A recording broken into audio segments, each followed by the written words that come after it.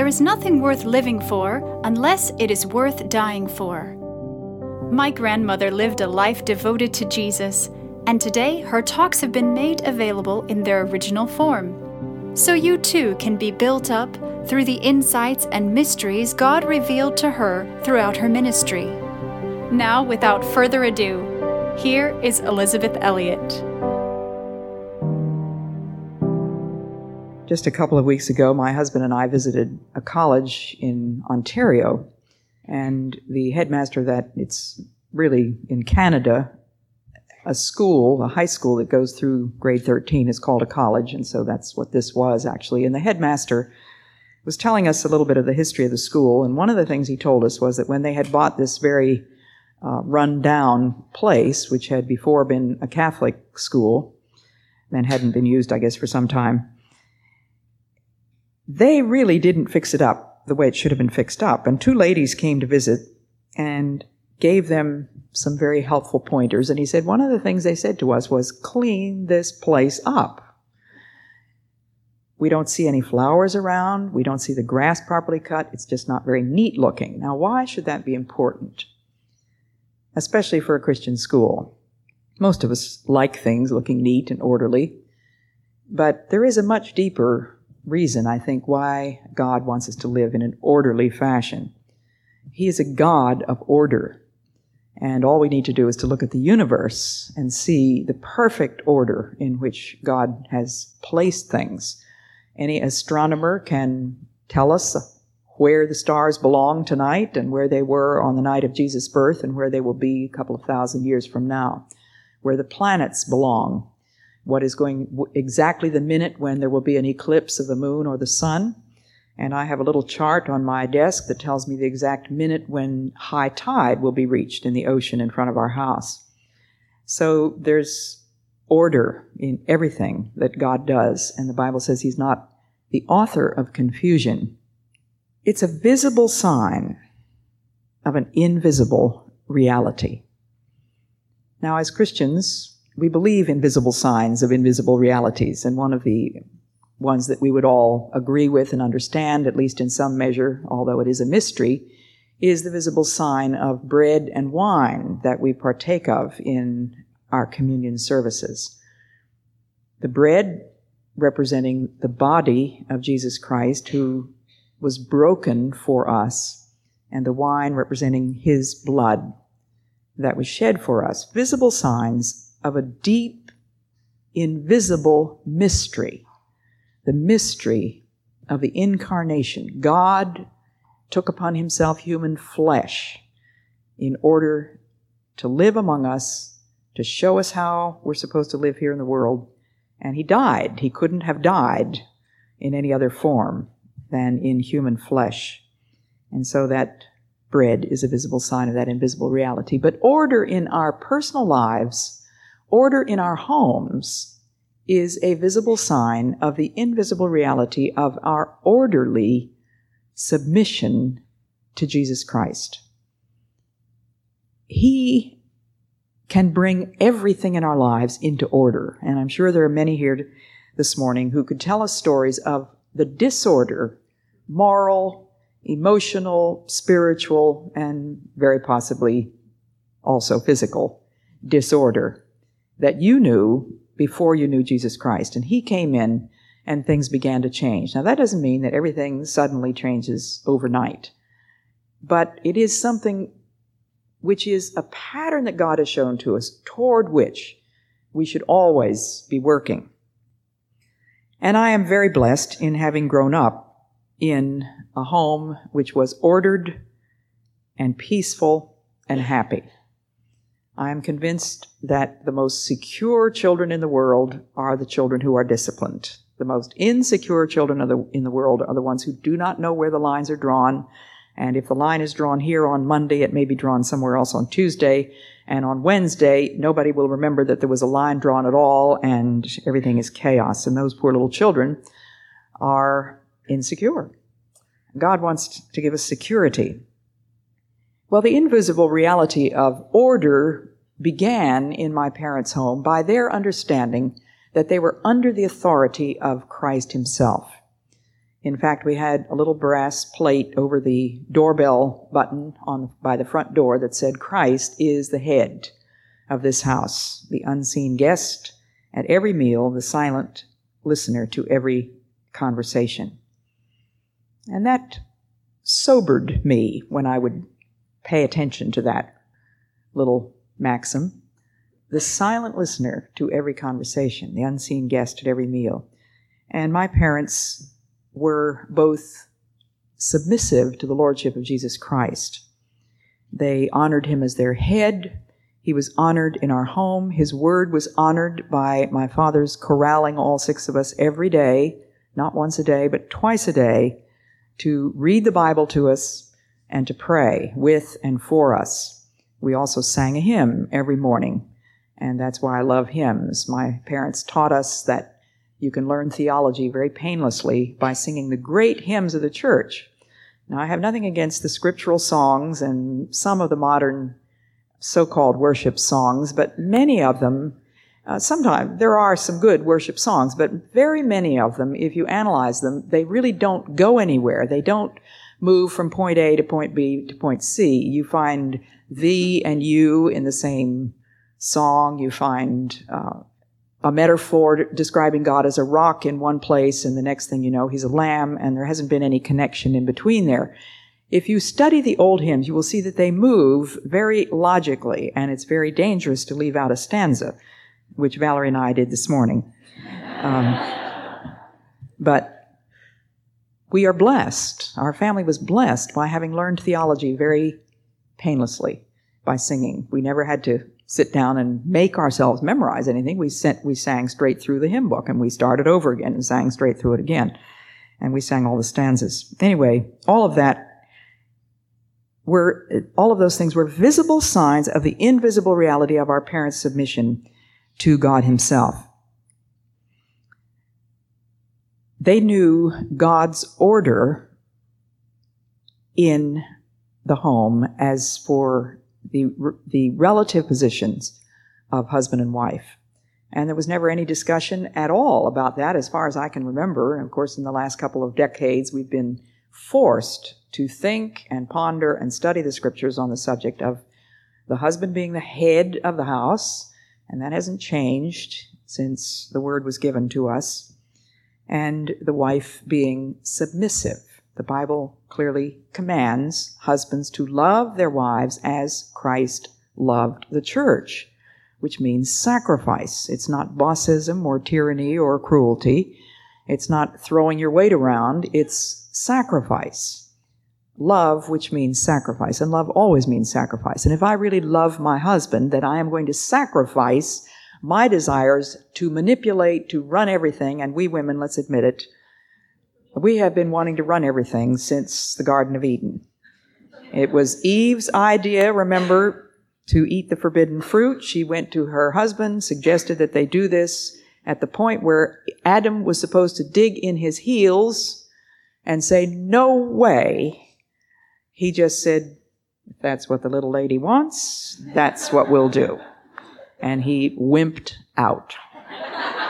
And the roles were reversed. The initiator became the responder became the initiator, and we women want to run everything. Well, my mother was a very strong-minded, very strong-willed, very attractive, intelligent, capable, just a phenomenally efficient woman.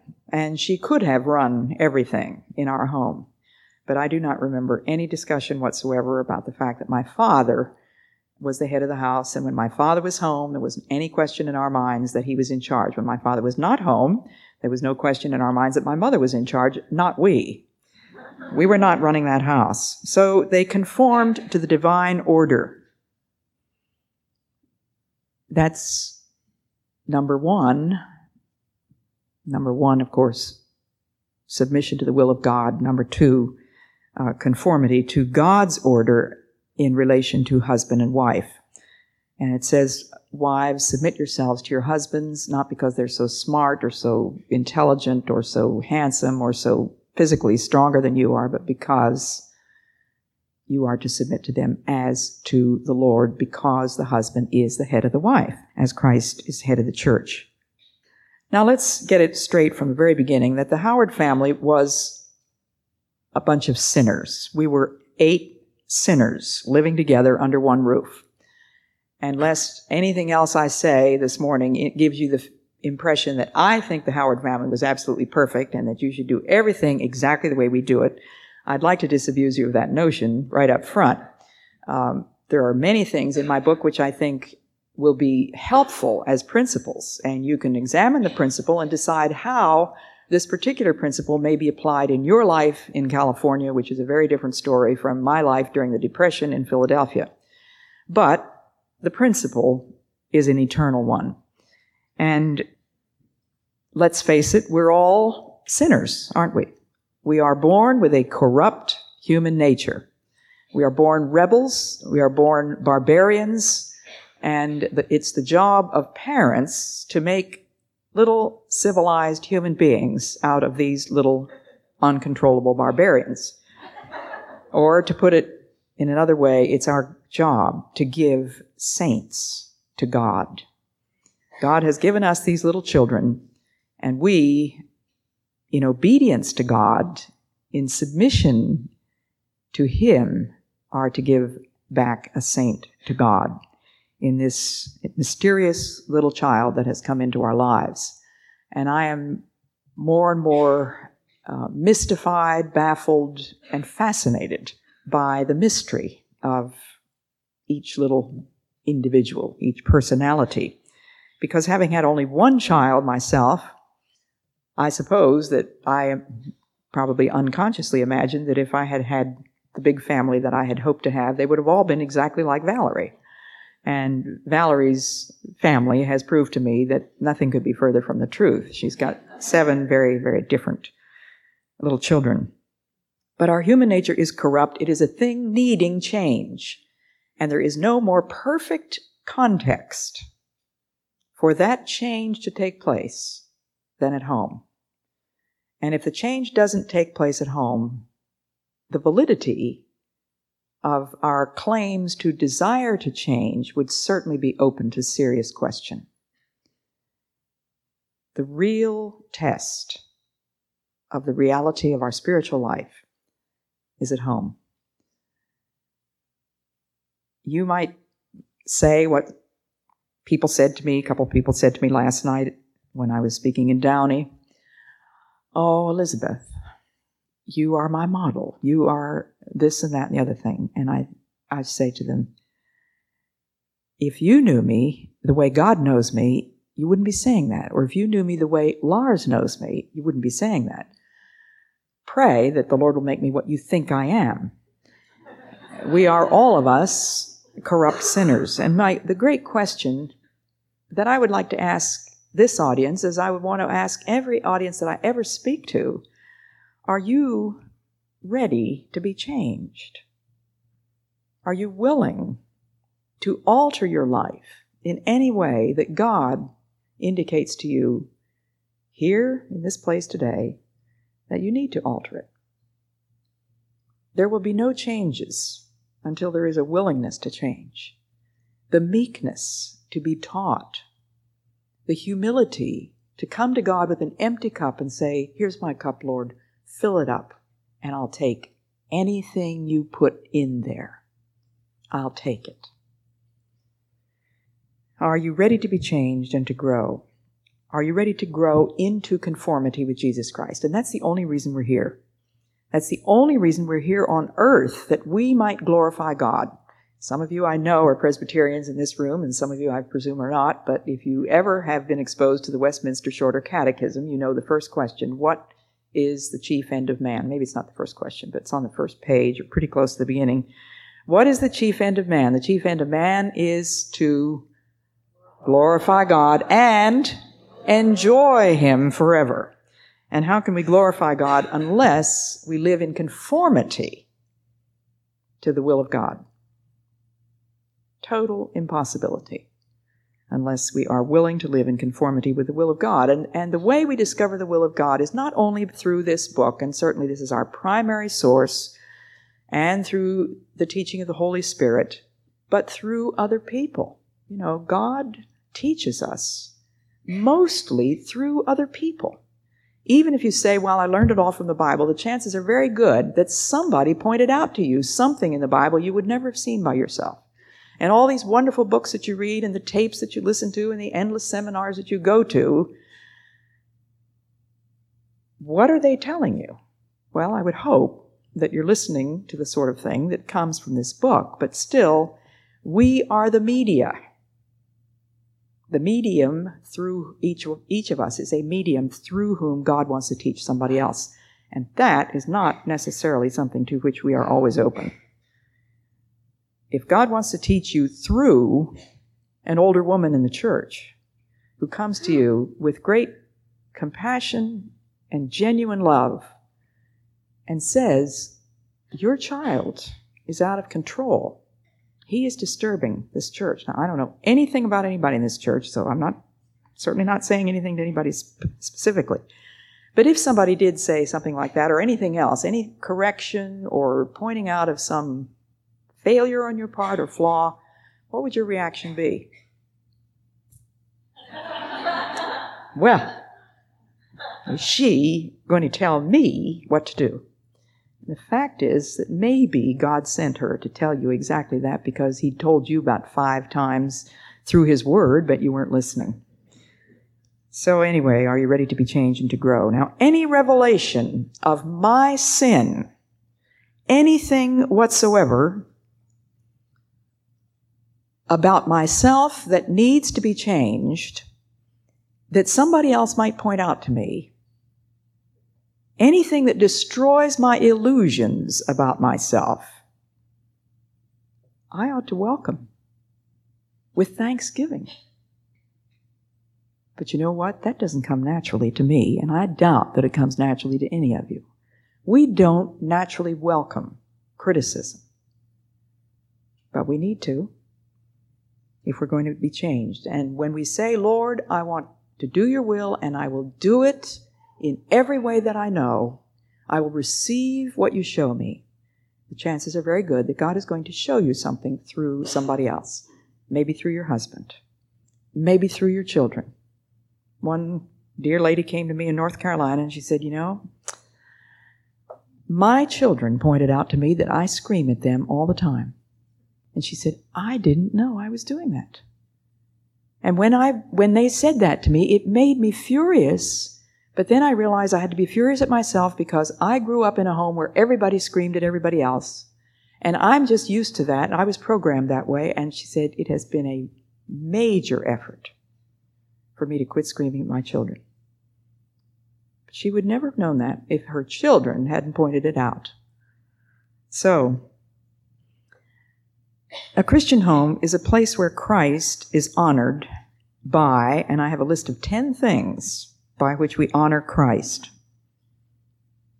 We honor Christ in a Christian home by, number 1, our acknowledgement of his lordship. Who is the head of your house? By our reverence. Who he is puts me in my place. I think this is what the essence of reverence is. My being put in my place. And if I need to be put down, I need to be put down in order to reverence Christ. Don't you feel a sense of awe and reverence when you see moonlight on the ocean? When you look at the majesty of mountains? When you see an exquisite butterfly or you study the tiniest flower? Are you awed by it? If not, you're not very humble.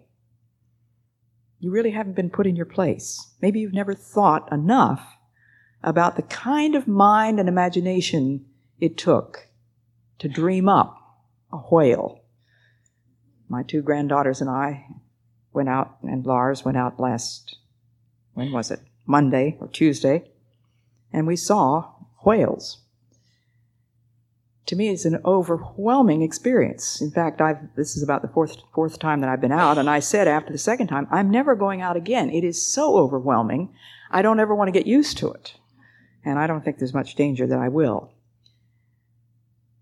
But reverence as to who God is puts me in my place. Number 3, we honor him by respect. In the very simple sense in which we would respect a guest, as unfortunately we don't respect each other so often. We will do all sorts of things for a guest who comes into the house that we wouldn't dream of doing for each other. And that's tragic, really, isn't it? But at least the guest's coming reminds us of how we really ought to be treating each other. Respect. We wouldn't do certain things if a guest is there that we would do when they weren't. So how do we respect the presence of Christ at our table, in our home? And respecting a guest, for example, is how do you look at him? Do you look at him when he's talking to you? Any young mothers here ever had any problems teaching your children to look at people when they're talking to you? Well, I can certainly remember that necessity at times. Valerie, I want you to look at me. And I would look straight in her eyes and tell her whatever it was she needed to know at that point. And my parents were always telling us, you must look at people when you shake hands with them. You don't just come and stand there and go like this. You look at them. You listen to them. We were taught to be seen and not heard at our table unless we had an intelligent question to ask of a guest. An intelligent question was certainly permitted. From a 2-year-old, we were encouraged to ask questions of guests because that's how we learn so many wonderful things from many of these godly people. My parents took very seriously hospitality as a command in Scripture, and we were blessed by having, I think, 42 countries represented in our guest book, which I still have. But we had to learn to look at them, we had to learn to listen to them, and how would you speak of a guest in his presence? How do you speak of Christ? Now ask yourself, how do you speak of other people? Is it the way you would speak of Christ? Jesus said, inasmuch as you've done it to one of the least of these, you've done it to me. Number 4, praise. We honor him by praise. And praise is appreciation, enjoyment that springs from love. Everybody likes to praise a good book that you've read, or a diet that you've discovered that really worked, or some method of doing your housework that you just somehow or other never had thought of before, and you say, I've just discovered the most wonderful thing, and you call it wonderful, and you tell somebody else about it. Do you praise God? Enjoyment, appreciation, springing from a heart of love. Well, if you praise him, then number 5 would naturally follow gratitude. Thank you, Lord. Have you ever flown any place and had your baggage go someplace else? Well, that's what happened to us yesterday. So if any of you saw me around here in a different outfit before the meeting, why, it's because I was wearing what I put on at 4 o'clock yesterday morning, and my bag arrived after I got here. And I said, thank you, Lord, because I have to speak again this afternoon and tonight and tomorrow, and not this afternoon, tonight and tomorrow, and I just thought, well, I sure would hate to be wearing what I put on yesterday morning. But thank the Lord for every little thing. And there are so many big things, too. And this hymn that we've sung, Praise My Soul, the King of Heaven, to his feet your tribute bring, I use very often in my early morning prayers. I just feel inadequate to come up with the words to express the gratitude that I feel to God.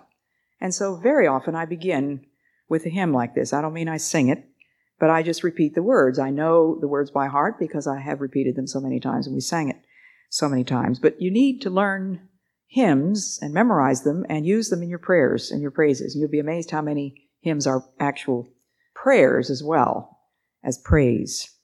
And I particularly like the 4th verse, which we left out just because of the limitations of time. Angels, unfortunately, this is one of those mutilated versions that you've been given. The original says, angels, help us to adore him. Angels, comma, we are addressing the angels, help us to adore him. Ye behold him face to face.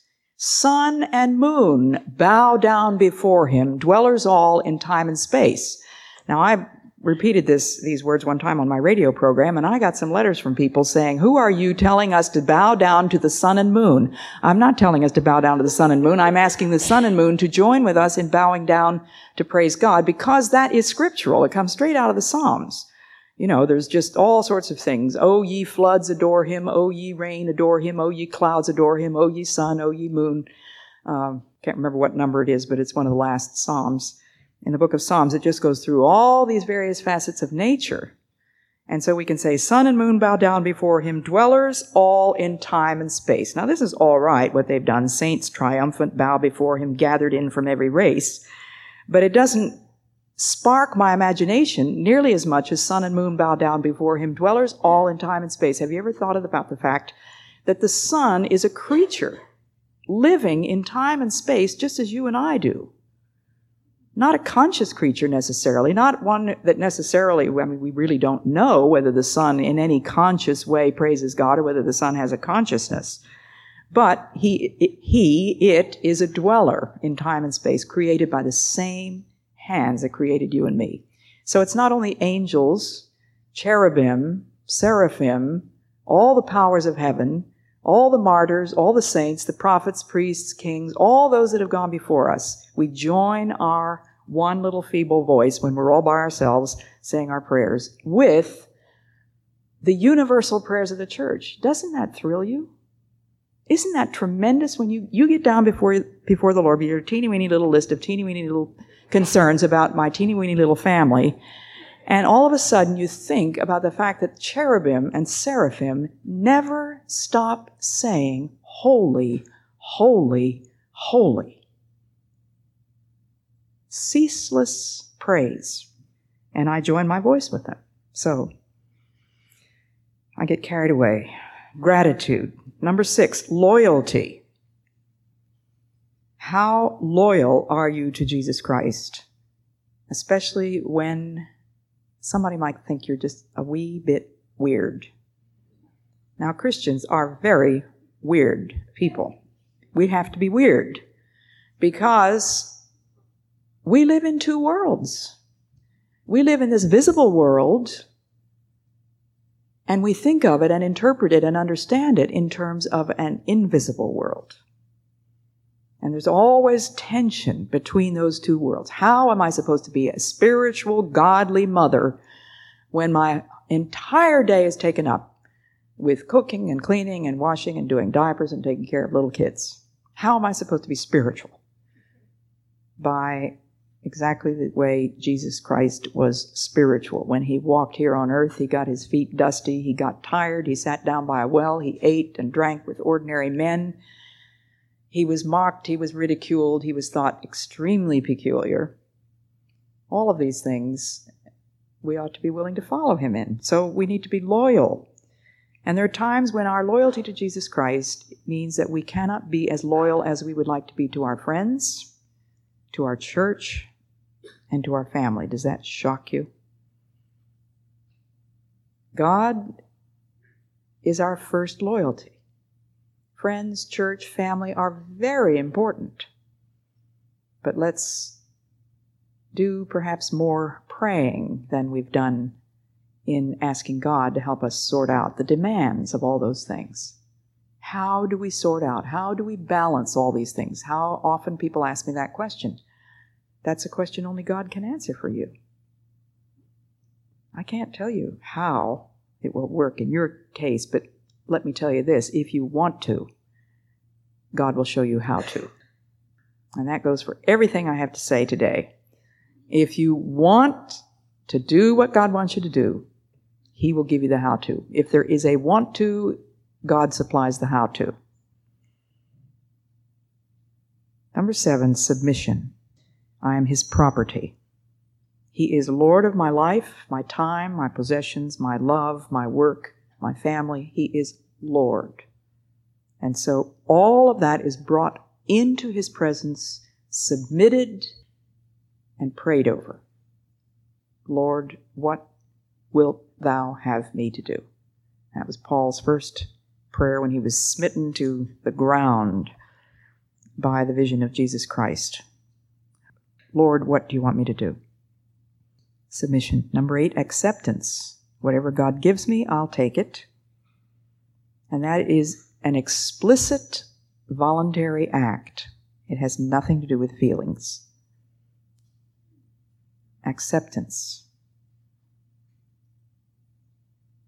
Yesterday, when we were flying from Boston, our flight was delayed by an hour out of Boston, and we missed the next 2 flights to Southern California in St. Louis because we got in too late, and consequently that's why our baggage went off. But as I was talking to Christiana and Elizabeth, they were very cheerful and wonderful. I mean, I often think that Elizabeth, my oldest granddaughter, has far too many of her grandmother's natural traits for comfort. And one of my natural traits would be to get very upset about missing a plane. And Elizabeth and Christiana were just having the time of their lives, and they said, well, we don't have to go anyplace, it's fine with us. So we had a good time, but I pointed out to them that things like that, any kind of inconvenience or disappointment, is our opportunity where God is saying to you, I'm running this. You're not at the mercy of TWA. I've got the whole world in my hands. I have a reason for this. Now, don't write down a question and say, how did God explain to you the reason why you had to miss your planes yesterday? He doesn't necessarily explain it, and he doesn't have to, because he's working on a pattern of which we see only the underside. And someday he's going to show us the other side. So we just say, yes, Lord. Number 9, contentment. If you accept it, then rest content with such things as ye have, the Bible says.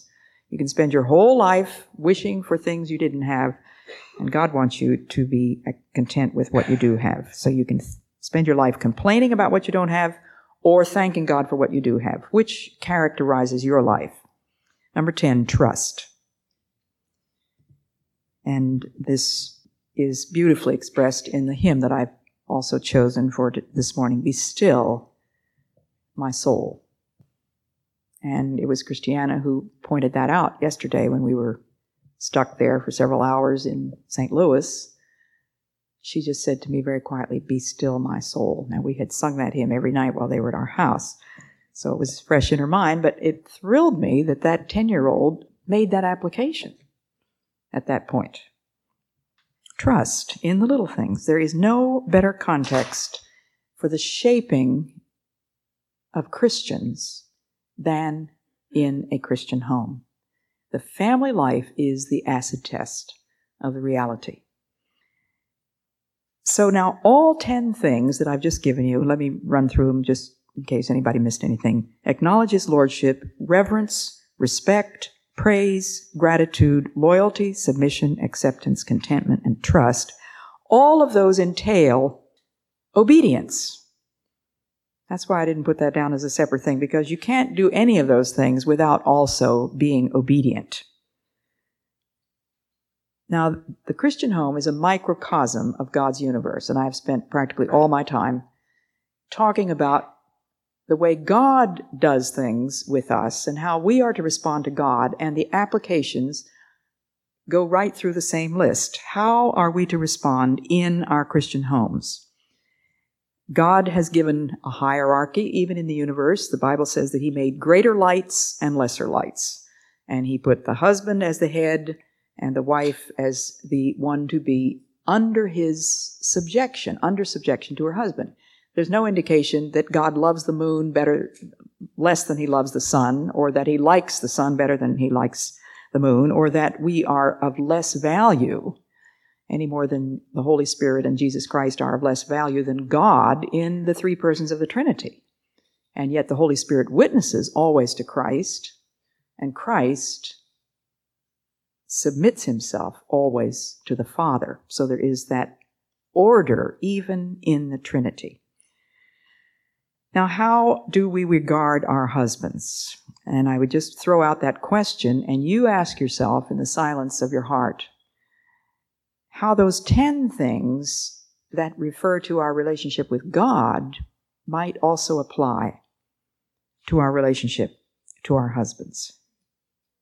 How do we talk about them? to somebody else? Would we give the impression that we really do respect them? How do we listen when our husbands are talking? Do we trust them? What if they've made the wrong decision and we're supposed to submit to them?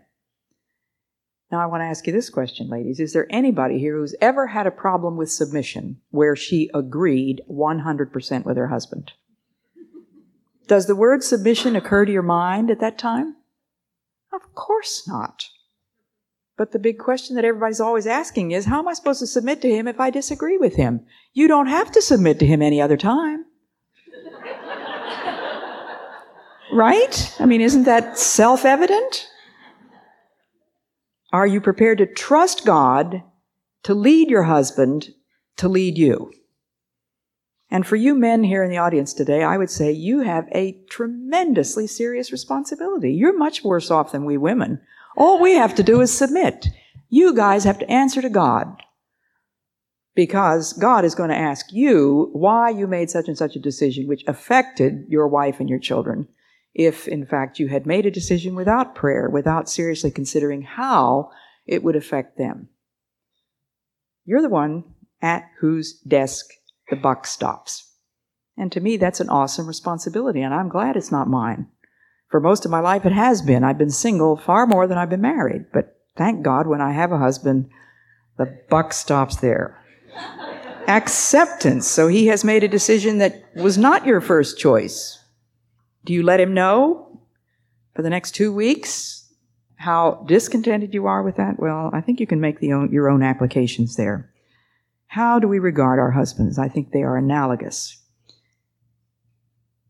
And to bring it right down to children, are you really the authority in your home? Have you established the authority of the Word? And that we will take up in the next talk too. How to love your children. And so with that, I will stop.